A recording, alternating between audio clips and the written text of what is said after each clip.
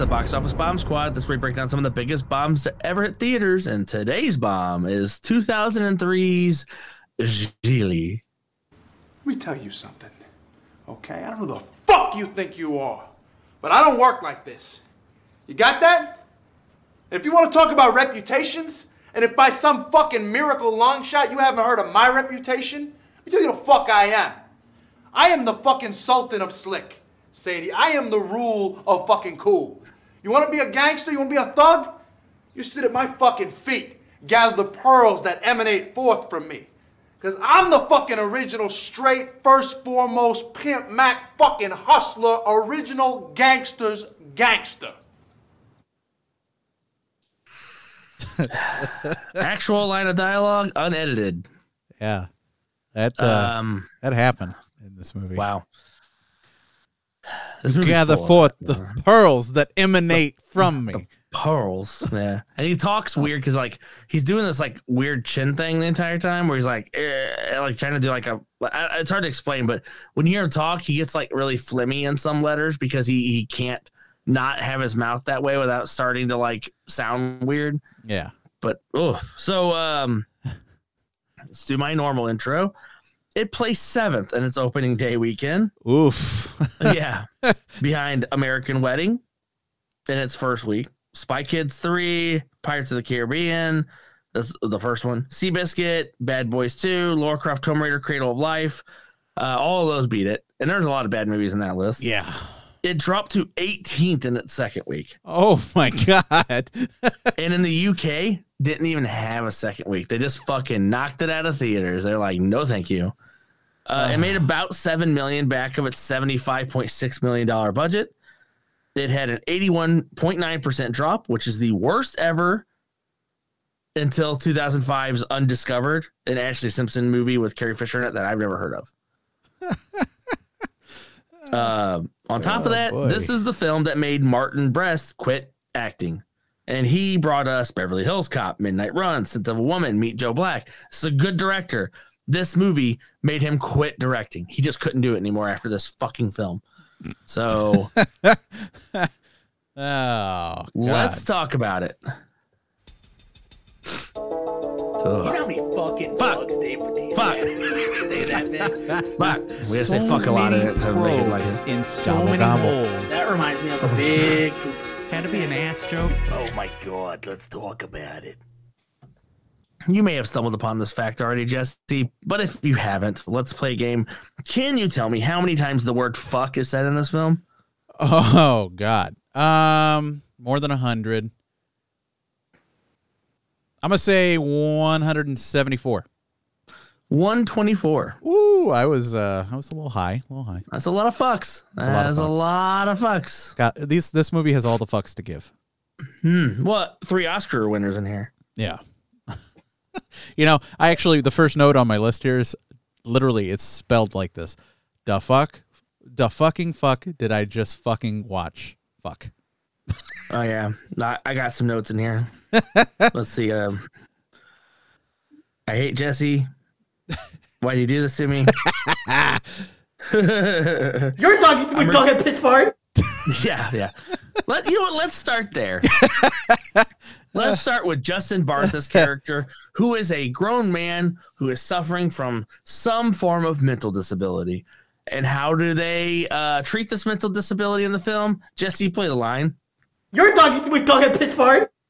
That's how he talks. Just the most stereotypical, just gross, like, oh, he's mentally challenged, so he's going to sound like this. And he's going to have his hands curled in. And it's just bad. And I'll say it just this one time, and I'll refer to it as something else for the rest of it. They call him retard so many times. Yeah. And he gets hit and called retard. Right. And it is one of the most uncomfortable scenes I have ever seen. Right next to the quasi-rape scene from 1999's The Astronaut's Wife. Yeah. It's just like, I do not like this. I am uncomfortable. I am not liking any of this. Yeah. Justin Bartha, who, by the way, I like. Yes, I do too. He was in those National Treasure movies. I like those. Yep. Was he in Sahara? Or am I thinking of someone else? I don't. No, there's no way he was in 2 movies. No, just I don't. Like that. I don't think he was. I don't. Oh, it's Steve Zahn. Yeah, better version of Steve him. Zahn. That's right. Yeah, he was in. Let's see. He was the groom from The Hangover. National That's Treasure is right. obviously what he's known for. He is Doug. Yeah. Well, I'm looking at his list, and I haven't seen any of these films. Yeah. He doesn't have a. Yeah, National Treasure is definitely the biggest thing he's done. The Hangover. Yeah. Treasure. He does National Treasure and Hangover movies. And this. Yeah. That is basically it, which is a bummer because I like him. So it'd be neat to see him in more things. Yeah, he's in a lot of movies I've never heard of, like Sticky Notes, Strip Search, Against the Clock, Driven, Sorry for Your Loss, New York, I Love You. Dear Zoe. I have never heard of any of these films. I have heard of Failure to Launch. Apparently he's in that. Oh, he's in Sweet Girl? I don't remember him in that. That's a Jason Momoa film. But yeah, basically once he did the first Hangover, he hasn't done anything non-Hangover or National Treasure except for some movie called The Rebound in 2009. That's it. That is all he's done. Boy, what a fucking career for this guy. Ugh. He also is always portrayed as very short, but he's 5'8", just like a little above standard. Yeah, it's average. I mean, I guess Ben Affleck is tall, so maybe that's what it is. Yeah, isn't Affleck over 6 feet? Yeah, I think he's like 6'2" or 6'3", 6'2" and a quarter. So he's a little tall. He's about the same height, a little taller than me. Gotcha. Yeah, I mean, it's funny. I hope that he's not the one who measures his height in quarters. We're not toddlers, Ben. Oh yeah. I'm 33 and a half, but I'll be 34 in only 6 months. So there's also with the mentally challenged character Brian, there's also this like ongoing thing where he's obsessed with sex. Yeah, but he portrays sex only as Baywatch, and he has this weird speech where they're like, what is the Baywatch? And he's like, Baywatch is where all the beautiful people, and I'm just going to say it in normal voice because I'm not going to imitate his voice because I really don't feel like being, don't do that. It's like, he's like, I think that's where all the beautiful people are and everyone there is gorgeous and it's where the sex is. I think that's where the sex is. And I'm like, what? Where the sex is? What are you talking about? And we're going to leave Ben and J-Lo for the last person we discuss in this film. We're only going to discuss 4 people really total. Well, 6. So real quick, Lewis, played by Lenny Venito. He plays what he plays in every movie. Yeah. And I mean, he plays it pretty well. Yeah, he knows what he's doing. He's like a kind of a dumb, wise guy who yells. That's it. That's his whole role. And then we'll mention the mom who she's interesting, but just there's not enough going on. It's like we get her, we kind of get an idea of the character, and then they just do nothing with her. And it feels like she could have been an important character. Like when they're like, hey, come here without Brian. Well, they don't say that. They say the R word because that's what they refer to him as through the entire film. Yeah. But why wouldn't they leave Brian with the mom instead of leaving him alone in that house? Like, I don't know. That's just, I'm not going to put any logic to this film. No, you can't.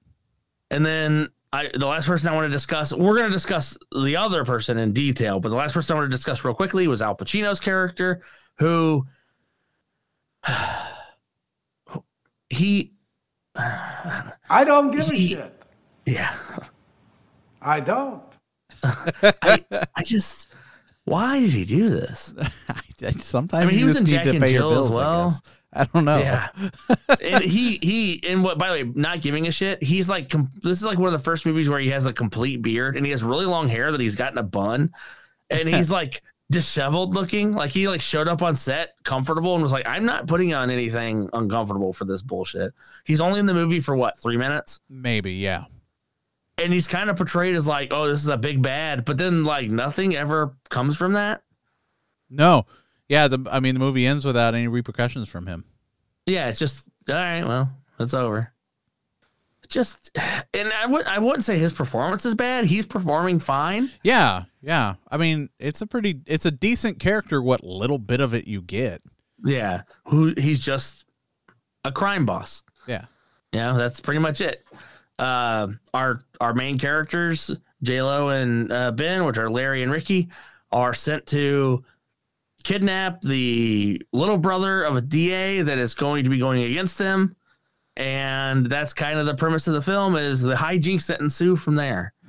And Pacino shows up to kind of say, that's a bad idea, and I probably would have been fine without you, and I guess I'll kill you guys. And then they basically say, hey, don't kill us. And that's the most conflict we have in the film. Yeah. And it's just over so quickly. The pacing is just garbage. Let's talk about a cameo in this film. I would love to. Another actor who shows up 3 minutes. Yeah, something like that. And half of it is spaces in between his words as he talks. It's a lot of silence. We will play a clip of him talking in just a second, because you got to hear the level of fucking insanity that Christopher Walken brought into this film. And I like to think none of this was scripted. I like to think they're like, all right, you're a cop and you got to be a cop. And he's like, I'll be a cop. All right. I'll ask him questions and be a cop. And then, yeah. And then, for some reason, maybe a scene wasn't long enough, or they're like, maybe play with it a little bit, fuck with him. Maybe you should fuck with Affleck a little bit, be a cop that fucks with people, because he does just walk into his house without like a search warrant. So this is how Christopher Walken decided to fuck with Larry, Ben Affleck's character. Man, you know what I'd love to do right now?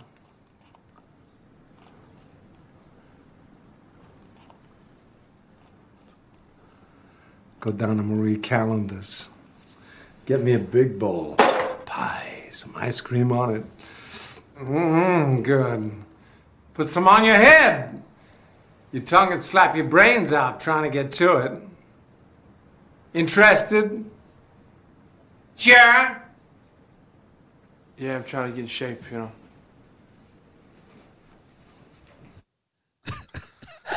Interested? Sure. He says I'm good, like Tim Curry's character from Nigel Thornberry. Yeah. Good. Smashing. But that line, I was like, what the fuck is he talking? I will steal, though, the put it on your head. Your tongue will slap your brains out trying to get to it. Oh, you got to do it like him, though. That's one of the best parts. Is that your tongue will slap your brains out trying to get to it. Just his cadence there is messed up. It's just, and you could tell he's like, again, he comes on screen, his hair is messy, his like tie is undone. It's like they were like, please show up in the movie. He's like, I'll do it, but after my dentist appointment. And like he just kind of shows up. He's there for a fucking maybe an hour on set to film this, and then he's gone. We never see this cop return ever again. We never see Starkman return. We never see this cop return. The two characters in this movie you want more of, the two characters that are bearable to watch, are in the movie for a total of maybe 3 minutes. And you saw how long that space is. We did not edit that clip. How long the space is after he goes, you know what I'd like to do right now? And then there's a huge gone down space. the Marie Callender's. And in the movie, it's just a close-up of him, and then it's a close-up of Ben Affleck just, like, looking half asleep, like, it's like a 2-shot camera, yeah. It's just fucking wild, man. Like, what the hell is happening here? That's the highlight of the movie for me. I mean, if anyone's like, should I watch the movie? Like, watch it until Christopher Walken shows up. Once he leaves, just turn it off. Yeah, Matter of fact, fast forward until you see Al Pacino show up, play that, and then you know what? The ending, I guess you can watch the ending. It's kind of sweet. It's got a sweet ending. Yeah. So, would you believe, and we'll talk about Affleck and J-Lo in a second, because this is important for them. Would you believe that this movie, originally written, was an incredibly dark, gritty crime drama that was forced into a romantic comedy by studio executives? I would believe you. Because you can see the bits of it, right? Yeah, because I mean, just the when general Larry slaps the mentally challenged. I was gonna say just the general treatment. Yeah, of the poor kid. Yeah, I totally get that. I mean, think about how cartoony this movie is, and no one really ever gets hurt. And it's always like there's always that weird background music, that bump a down, and it's like kind of like happy music. And then like Pacino shows up and shoots a motherfucker in the head and blows his brains into a fucking fish tank, and the fishes eat it. You're like, whoa, that's a change of pace. Yeah. Hey, Lewis, you want to go to medical school? Boom. Good. Because the kids there always need something to practice on. I mean, it was a good joke. And his delivery was really good because he says it, but he doesn't laugh. He just kind of turns. And he doesn't laugh because he doesn't care, Jesse. Yeah. No, I mean, he gives no shits. He doesn't care. He doesn't. I don't give a shit. I don't. Another cadence that's completely weird. Nobody asked him if he did. And no one like challenges him that he does. He just says that. Matter of fact, the scene is weird because part of me feels like Pacino wasn't even on set with them because he never interacts with them. They never have a back and forth. Not really directly. J-Lo says one thing to him and then he's like, all right. And then that's the end of it.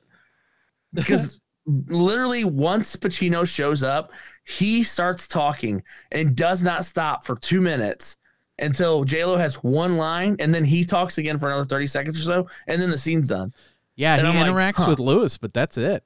Yeah, he only interacts with Lewis, and only because he makes fun of him for eating and then straight up fucking kills him. Yeah. Spoiler alert for Gigli. Yeah. Also, the movie's name is Gigli, which pisses me off because it's like only named that because clearly they wanted the ongoing gag of people saying his name wrong, but only one time is his name said wrong by Lewis, where he's like Gigli, and he's like, it's Gigli. He's like, I'm sorry, Jiggly. And that's it. That's like, that's it. We don't get any more of that. It should have been like every time somebody reads it, they say it wrong. Yeah. And it should have been something that he gets frustrated with. Because like the whole point of the character is he's got this really intense anger inside of him. That's the thing. I think it would have been better had they said it wrong a few times and like, you know, he's getting fast food and somebody says it wrong and he grabs their head and slams it into the cash register and then steals the money and leaves. Yeah, it's like a completely unnecessary bit of violence, but like it's because he just is a violent man. And this movie definitely was playing with the fact that this was about a mob enforcer who has very bad anger issues. He meets another mob enforcer that has to work with him who has complete control over her feelings. And we kind of explore the fucked up world of what those two have to explore together. You know, like, is it better to fly off the handle and have your emotions be so hot? Or is it better to turn your emotions off completely when you're dealing with the fact that these characters, although portrayed as good people, cartoon characters, are fucking violent criminals who have murdered people. Yes. When we meet Ben Affleck, he is jamming a man into a dryer to kill him. Yep. And he goes, "Oh well, I'll let you go because you got most of the money." Yeah. We caught him at his change of heart moment. Yeah. That is not where it started. Boy, oh boy, what a fucking film, right? Yeah, it's something. It's a thing that happened. Yeah, and not bad for everybody. All right, let's see. Suckmydick.com. Perfect example of him. The trailer for this movie shows 11 scenes not in the film. Really?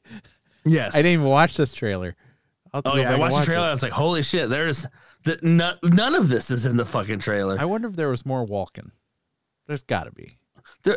I think, okay, so again, the movie was much more serious, and halfway through, what happened was the studio executives were like, hey, they're dating in real life, and all the tabloids are reporting on them, so that's the biggest couple thing ever, so we should make it cute and funny and have them be in a relationship. Well, how do you turn a fucking morbid, dark, gritty script into something happy and light and cheery? You don't. This is what happens. Good. Bad. I don't know why I did Tim Curry for that. Space. But I can't think of Tim Curry without thinking of that fucking line. Yeah, it's a good line. But yeah, Justin Bartha should like apologize to like the Special Olympics or something, man. It's fucking rough, buddy. It was bad. Oh, it's rough. I mean, I could tell he's trying to do some. He's definitely emulating sort of something autism. Yeah, like extreme autism, though. But like the curled in hands thing, and the kind of like Al Pacino, or not Al Pacino, geez, Dustin Hoffman's Rain Man. Yeah, it's like, but it's just... Dustin Hoffman does it correctly, and like shadowed, several people to learn how to do it. You can tell that he probably just watched Dustin Hoffman. And he says that he did watch. He says that he did watch people, but I don't think. I think he watched actors doing it. Yeah. Because if that's what you got from it, you need to watch. You need to study harder. This is another movie that I asked the classic question: what temperature is it? Because in some scenes, our characters are wearing like no clothes outside, and they're fine. And then in the next scene, they're wearing like 2 jackets each. Yeah. Justin Bartha's character's wearing a hoodie and a jacket, and then walks down to a beach of people only wearing swimsuits. Like, I don't know what the temperature is here. I don't even know where it is. Is it? Are they in L? Yeah, they're in LA somewhere. I think they're in LA somewhere. Yeah. Ugh. Yeah, because she wants to go north. Okay. Yeah. Lopez is not good in this. Like, I like The Cell with her in it. I think she's actually pretty good in the movie The Cell. And Ben Affleck, obviously, he can be good. Neither of them are trying. You could tell that they were fucking frustrated with this. Like, they thought they were going to do a Martin Brest like dark thriller, and then they get fucking suckered into this bullshit. Right. I found a snippet that said Kevin Smith likes to talk about how anytime he needs to trump Affleck in a conversation, he ends it with Gigli. Yeah, well. This is the second movie that Ben Affleck has sex with a lesbian in it. What was the first one? Chasing Amy. Oh, yeah. Way to go, man. I mean, like, what is Ben Affleck saying? He's like, he thinks he's such a fucking stud. He can turn lesbians. Or he is, is he just a very feminine man? Feminine man that checks his nails. Lesbian? Like this. Yeah. That was that whole conversation. I actually, the fiance asked me how the movie was going when I was watching it, and I said, hold on, and I rewound to that scene. I was like, just watch this, just this whole scene will tell you the entire feeling of the movie for me. Yeah, he says fuck 1,000 times in it, and he's like, I got bad eyesight, so I got to put him far away, because that's the voice he's doing throughout this whole movie. By the way, far away. I'm a bull. Like I'm a bull. Really bad wise guy voice. It's just yeah. In every relationship, there's a bull and there's a cow, and lady, I'm the bull. That's exactly what it is, and it's horrible. But hey, oh god. But then again, I almost respect him for trying something, because J-Lo is doing nothing.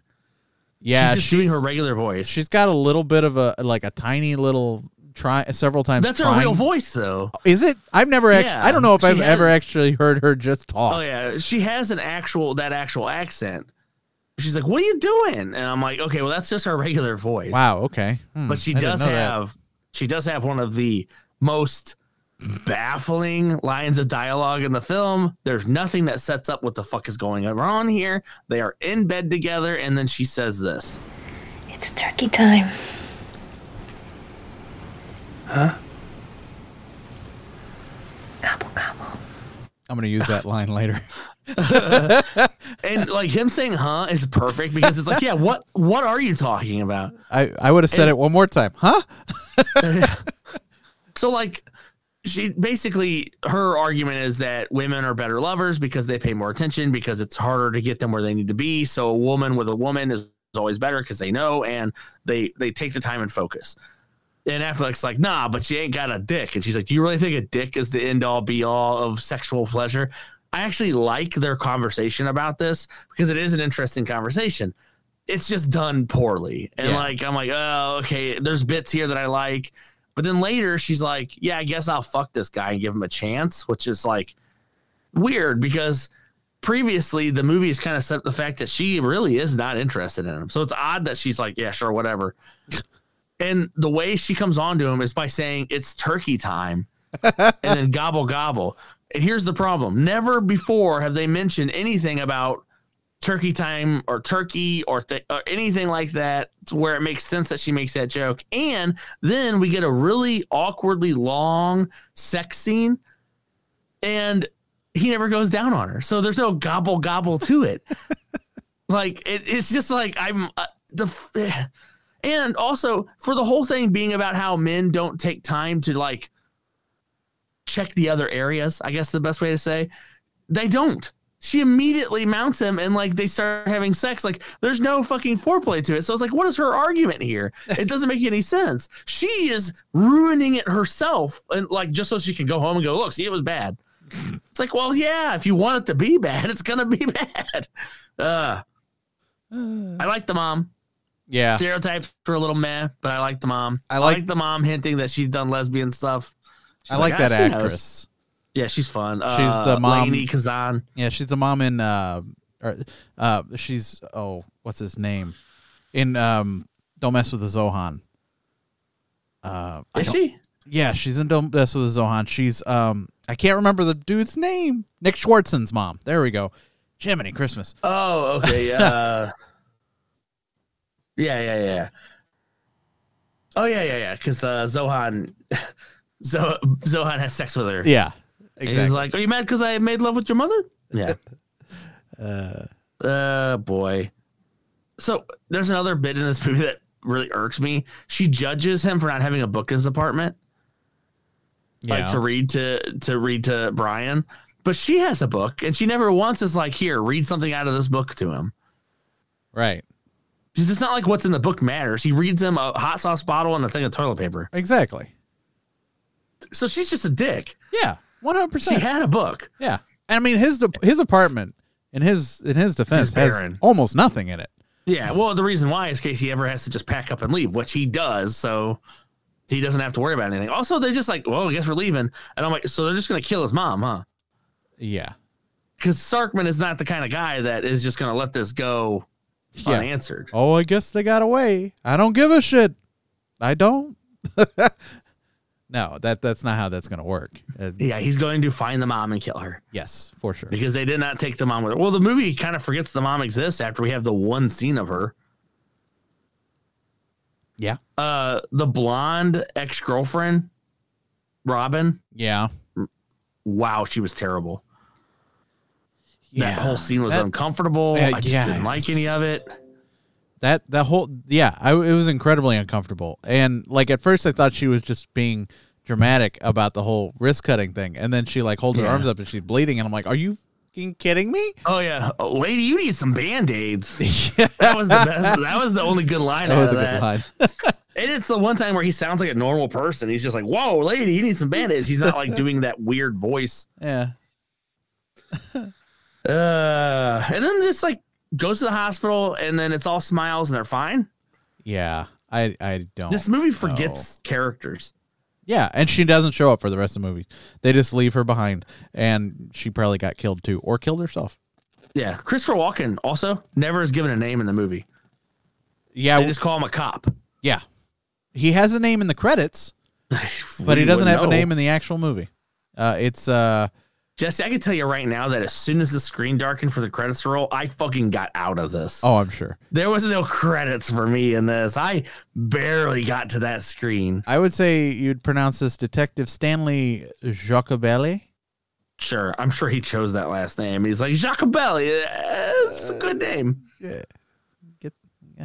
Gonna have some eggs. I wrote this line down. I think you'll appreciate it. How the fuck do you cut off a thumb with a plastic knife? Determination. How does he get to the bone? I guess you could break the thumb, but even cutting skin with a plastic knife is nearly impossible. Yeah. I mean, I guess maybe. And why a plastic knife? Why not just have a scalpel lying around? Are you telling me that a tough guy from the mob doesn't have a pocket knife? Yeah. Oh, period. Yeah. You know they carry pliers to break knuckles and shit. Like if he's the rule of cool, the Sultan of Swing, baby. If he's all these things that he claims he is, why does he never have any of the tools he needs for anything? No. Now he has a flashlight in his glove compartment that he calls a walkie-talkie to talk to the Baywatch. Yeah. All that is stuff that happens in the movie and without context made no sense, I'm sure. In the movie, it doesn't make that much sense either. Also in the movie, Not to spoil the ending for everybody, but at the end, basically they're like, well, if we leave Brian somewhere where he's safe, then his brother can pick him up and we can leave and he's good. Because they end up caring for Brian a little bit and they don't want to hurt him, even though Starkman wants them to kill him. So here's the thing. They go and it looks like they're recording something where everyone's in bikinis. And he's like, oh my God, it's Baywatch. Okay, well, sure. Let him go off into there. And, obviously he'll eventually be taken care of by somebody. And then he called the brother and he goes, hey, he's down here. You're good to go. He then walks 100 yards away down to where the movie's being recorded while Affleck stays at the phone booth, right? Well, the pay phone. Yeah. He then starts talking to a girl, and early in the movie, he's like, this is how you talk to a girl, and he does the lines, and she starts talking, and she's Australian, which is important because Justin Bartha's character, Brian, has an obsession with the Australian time and temperature voice on the phone. Yeah. But Affleck starts smiling like, no way, I can't believe it. But it's like, how the fuck did he hear that conversation? He was 100 yards away, and Bartha is in the middle of a crowd talking to her at level, just personally talking, not yelling. There's no way he could have heard that. He's a bull that shits pearls that you want. That's right. I forgot about that part. Right? He is the Sultan of Swing and the rule of cool. Yeah. So there is that. Gangsta's gangsta. Yeah. If you for some chance haven't heard of my fucking reputation, he also is a very bad enforcer, by the way. Oh, yeah. He gives up on the first guy. He just lets some stranger walk into his house while he has a hostage. Yeah. And I mean, I think he's working with the detective too. It sounds like he's informed on somebody before. Right. Okay, I was going to bring this up. What the fuck is the relationship with the detective? It 100%. The detective's like, hey, wise guy. And he's kind of pushing on him. But you can tell it's in a way that he's like, you got more of that information for me? Yeah. We wouldn't know because the character fucking disappears. But yeah, I got the feeling as well that is he fucking informing for the cops? Right. I think he is. Yeah, that's the feeling I got. Because honestly, why not call that cop right away and be like, yo, I just saw Starkman murder Lewis and he's dead in his house right now. He blew his brains all over a fish tank. And you can check the fish tank, Yeah. And there's no way they're going to get all the blood out of that water in time to hide anything. No. So the fish ate he had some him of right there. Well, yeah, we watched the fish eat a big chunk of the brain, which is kind of funny. It's actually a funny bit in this movie. But he has a cop that works the fucking organized crime unit, and he has an opportunity to be like, hey, cop that does this one job, here's this one job, and then they don't do it because the movie again is just a shit movie that is not written well at all. Yeah. Ugh. There's some holes. Oh my God, are there holes? There are more holes in this movie than... No, never mind. I'm not going to say it. It's turkey time. Gobble, gobble. Gobble, gobble. Good. Perfect lineup. Suckmydick.com. Suckmydick.com. Oh my God. Well, Jesse, let's play our game that we all know and love. 5 Degrees of Joe Morton. I don't know how much longer I can hold this. Joe Morton. Joe Morton. Joe Morton. Joe Morton. Joe Morton.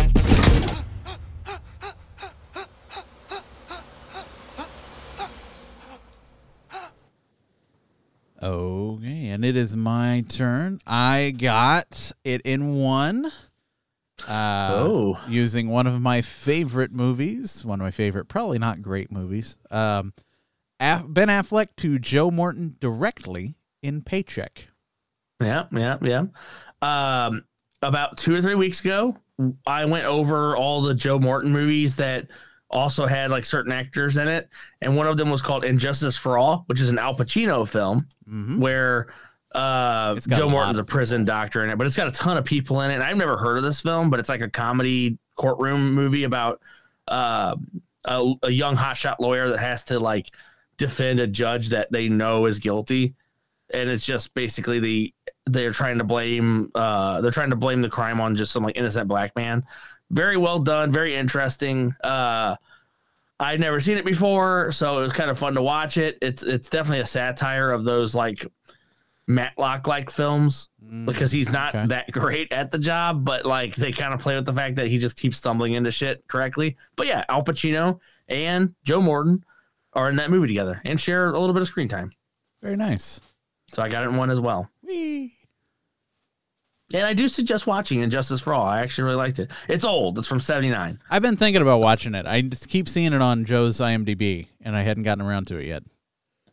Like the tagline is, "This man needs the best lawyer in town." The problem is he is the best lawyer in town. That's nice. I'll have to check that out. It sounds good. I didn't know it was a comedy. And like Jeffrey Tambor's in it. Craig T. Nelson is in it. John Forsythe. Wow. Just a bunch of random people that you'll go, oh yeah, I know that person. I know that person. Awesome. I liked it. I actually really liked it. So anyway, that was my Joe, my 5 Joe. So as always, let's go. I think everyone knows the answer to this, but let's go into Should It Bomb? 1, 2, 3, go! 3, 2, 1, 0. But I hope the movie Old fails as good as I hope it does. But that doesn't make any fucking sense, Brandon. Are you having a stroke?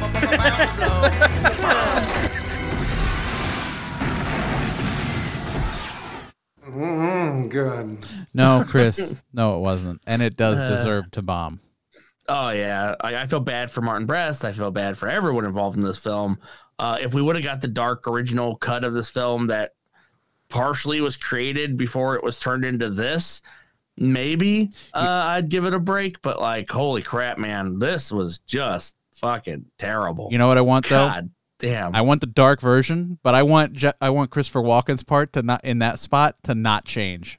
I want Christopher Walken's cop character to interact with Al Pacino's mob character. Oh God, that'd be awesome. I don't care. Good. I don't give a shit. Good. I don't. There's really, honestly, this movie did nothing but make me want to watch Al Pacino or Christopher Walken movies. Right. So. Yeah. Because I'm like, oh, yeah, these guys are good. I forgot. These guys are really good and fun. Watch Seven Psychopaths if you want to watch a Christopher Walken movie where he's on fire with ridiculousness in that movie. That movie is responsible. Number one, I'm a huge Sam Rockwell fan. Love Sam Rockwell. Loves dancing in his films. Yeah, Christopher Walken in that movie when the guy's like, get down on the ground. He's holding a shotgun. He goes, no. He's like, well, why not? Because I don't want to. But I got a gun. So what? I don't care. I don't care. Well, I mean, I love Chris Walken. I've loved Chris Walken since I first saw him in Batman Returns when he's like, Bruce Wayne, why are you dressed like Batman? Like, I just love that fucking line because it's so stupid. And I was like, oh my God. Yeah. He's in Dune Part 2, and I'm so fucking here for it. Nice. I don't know who he's playing yet, but I think he might be the King of the Universe situation, but holy shit. He's 80. I know that he's getting to the point where we're not going to see him much longer, but like, think about him and Catch Me If You Can and the story of the watch and everything. Like, holy shit, you know? Oh, yeah. 2 mice fall into a bucket of cream. And this uncomfortable hunk of metal up his ass. What a national treasure. Right. Christopher Walken is. For sure. I'm just thinking about Christopher Walken now. Anyway, not where we're supposed to be, because that's good thoughts, and this movie did not create those. How dare you, movie? Yeah, this movie did the opposite. This movie was very bad, and so bad that I can't even suggest to watch it for the humor of how bad it is, because the pacing is just rough. Yeah, look up Christopher Walken's part on like YouTube. Yeah, you know. Don't waste we played everything you need to see. Yeah, we played a good third of his part. Yeah. And the other part wasn't funny. So. Yeah. It's just that bit. I wish we would have had a longer scene of Pacino to play. Yeah. Like this guy here, always eating. Anyway, Jesse, what's next? This will serve nicely as a bill of sale. Now, as to you poor devils. I know exactly what this is. So as I see it, when it comes to the subject of what to do next, you gentlemen have two choices. One, once I'm gone, you could lift that beast off the remaining spec. I cut the rest of the thing off because it takes too long to say the whole line. But that's from 2021's Django Unchained, the amazing Christoph Waltz. Love it. Mr. Django, would you please remove his boots? He will not be needing them. It's so good. But our next movie is 2020's Mulan. Oh, live action Mulan. Live action Mulan. That has I don't Hopefully it's not all in Cantonese. or just randomly part of it in night vision. But anyway, that movie has Jimmy Woo in it. It was a pretty big deal in the Magic playing community, and I play Magic, so it's like I remember like, oh, I gotta watch it because Jimmy Woo's in it. And then I remember like I think I watched like maybe 25-30 minutes of that movie, and then I walked away to do something, and I just had such a little sense of urgency to go back that I let the movie run for like 45 minutes. And then I came back and saw just a little bit of it, and I was like, oh, I did not watch any of this movie, so it'll be nice to sit down and be forced to watch the whole thing, because maybe I'll like it more. I definitely have a weird complaint off the top of it, which, again, I missed most of the movie, so maybe I'm wrong, so that's all I got to say. Awesome. I have not seen it at all, so this will be a first run for me. I mean, no Eddie Murphy as a dragon is already a knock against it. Dishonor on you! Dishonor on you, cow! I mean, this guy's got him scared to death. That's my favorite part of that song. Oh, man. Oh, man. Well, Jesse, what are you watching? What you watching? Do I know they're bad? Yes, I know they're bad. Do I accept that they're bad? Yes, I accept that they're bad. 1999's The Astronaut's Wife. Well, I am watching Good Omens Season 1, since Season 2 is very much so in the works and getting ready to roll. I wanted to brush up. Fantastic show. I love just Tennant, Sheen, the whole, I mean, John Hamm is good in it. It's fantastic. So yeah, I've been watching that, and because I am also, driving a lot, I like to listen to audiobooks, and of course, Good Omens was based on a book, Good Omens, the book by Neil Gaiman. There is, however, several different versions. So the one I originally got was just the original audiobook of Good Omens. However, they have since put out a Neil Gaiman, Terry Pratchett, Good Omens full cast production version that has all the people from the TV show in a full cast production of it. In there, he's that U.S. ambassador. Yeah. And Brian Cox plays Death. Yes. Yeah. Which I enjoy because I just was waiting for him to be like, I'm going to pistol whip the next one that says shenanigans. So yeah, I remember whenever I saw the casting of God and Satan in that, and it's like Benedict Cumberbatch is going to be Satan. I'm like, oh, that's interesting. And they're like, Francis McDormand is going to be God. I'm like, oh, all right, I'm in. I love it. It's such a good show. I mean, in general, it is quite good. Yeah, and I mean, they really do go into, in the TV show, they go into so many good interactions and feelings between Aziraphale and Crowley. Well, it's one of those interesting, what happens whenever you're basically forced alongside a person you hate for a long time, but you guys have a lot of similarities. So they just become this weird, they are friends, but they aren't friends. But then they just agree, like, shit, everything. Yeah, it's the whole entire premise is one is an angel, one is a demon. Yeah. The demon is sent to do bad. The angel is sent to do good, but they just keep fucking canceling each other out. The thing is, it's their job. It's their job to do good. It's their job to do bad. And they don't necessarily hate each other. They're coworkers, basically. Yeah. They're just in different departments. And one of my favorite, several of my favorite things that happen are where Crowley brings up a point where he's like, wouldn't it be weird if I did the good thing and you did the bad thing? And it just like takes him aback, and he's like,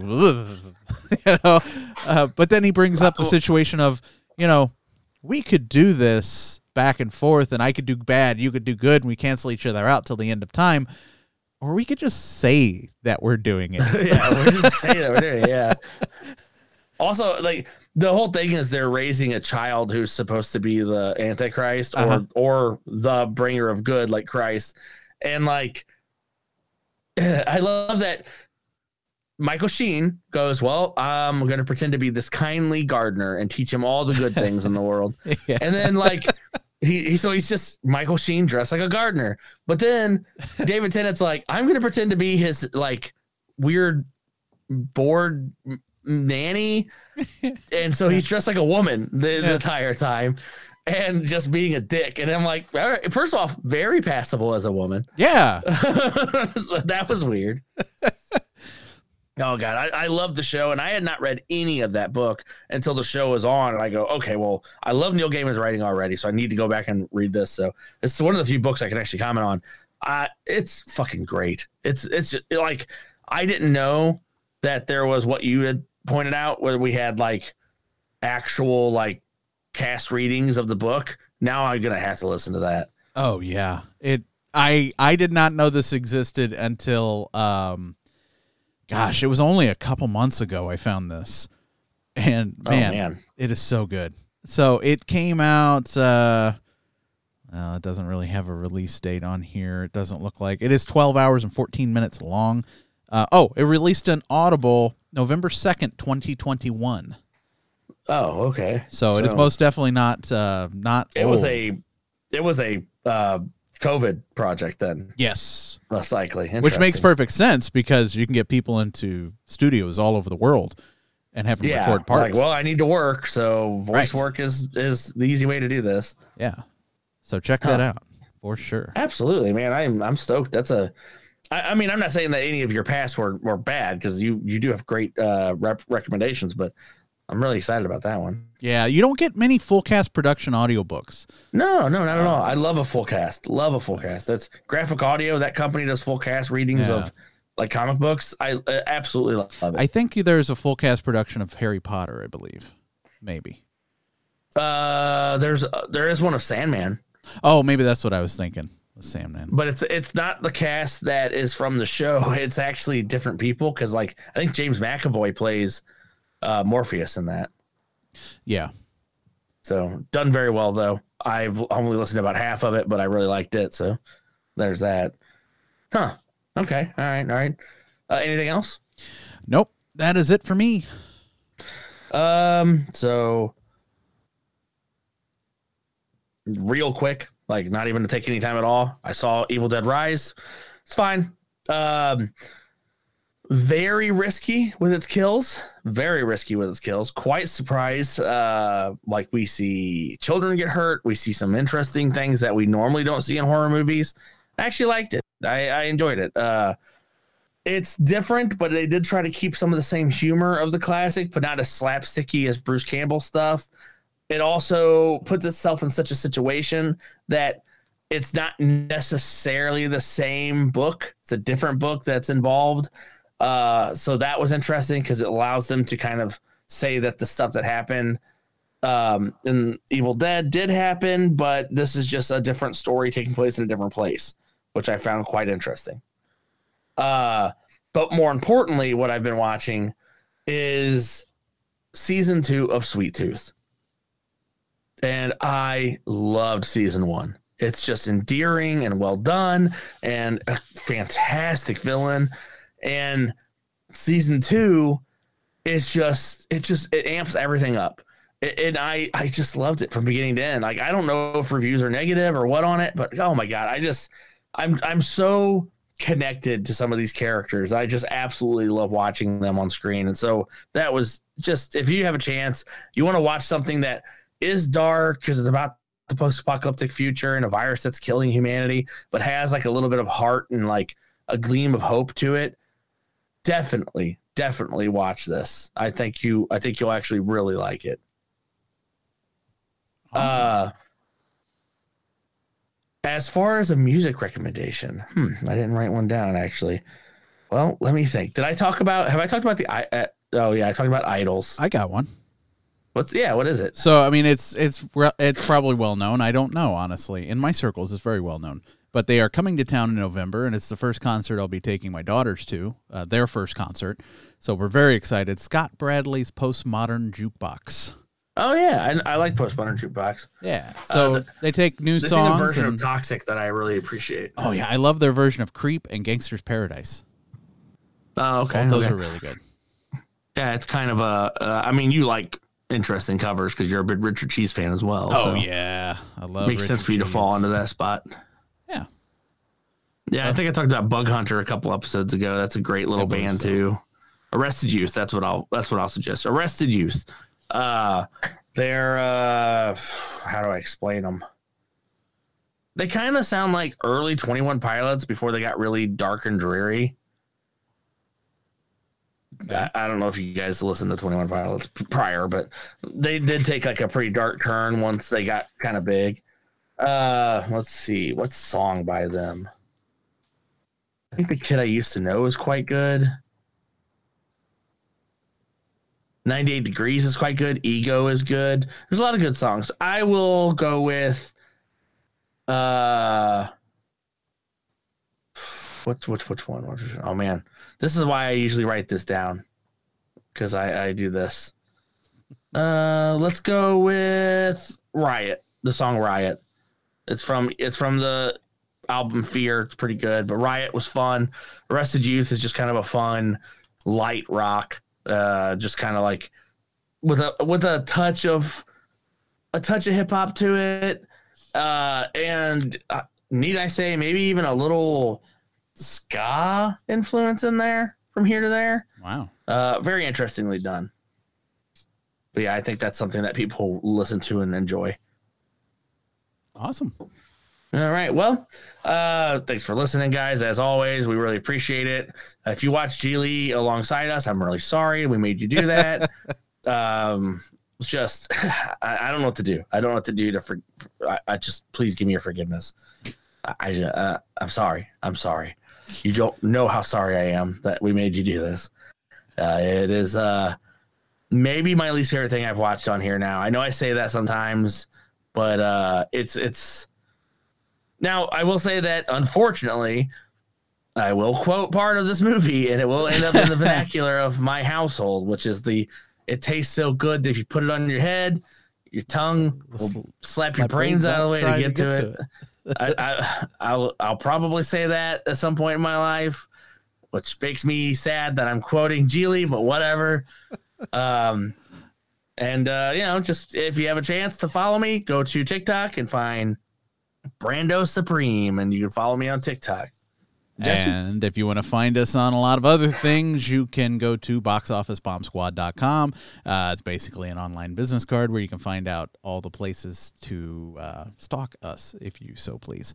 You can go to podcasters.spotify.com and leave us, you read the show notes if you want to, leave us some voicemails. We love emails to magictalkiebox@gmail.com. In a previous episode where it was just me rambling on like a moron for 20 minutes, asked everyone to give us ideas on things we can do for special episodes. We want to, we kind of want to, put in some fun episodes that aren't just watching horrible movies like Gigli. Yeah. We're going to try to do something for our birthday to watch something a little fun. And of course, we always do our horror, 2-episode horror thing in October. So. And once we run out of bad Christmas movies, we'll probably start doing Christmas movies that we actually don't hate. Yeah, and it'll be a reprieve. Yeah. Won't that be nice? I never thought I'd watch Jingle All the Way and be like, oh, thank God. Yeah, jeez. But that definitely will be one of the movies we do, by the way. The Turbo Doll. Boomer! Put that cookie down! Oh, Sinbad. Wrap chains around you. Phil Hartman, R.I.P.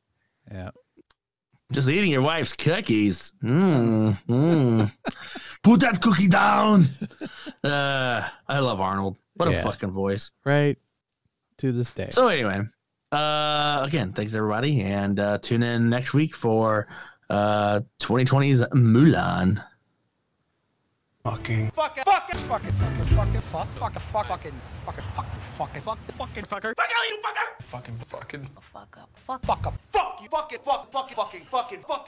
Shut the fuck up. Fuck you, fucking retard.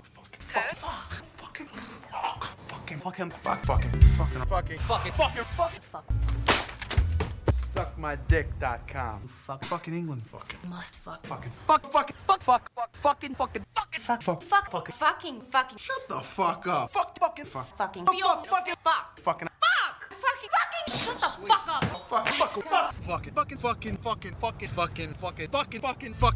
Fucking bullshit. Good.